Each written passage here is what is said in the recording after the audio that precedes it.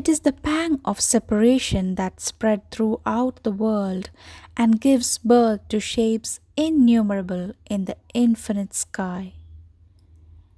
It is this sorrow of separation that gazes in silence all night from star to star and becomes lyric among rustling leaves in rainy darkness of July.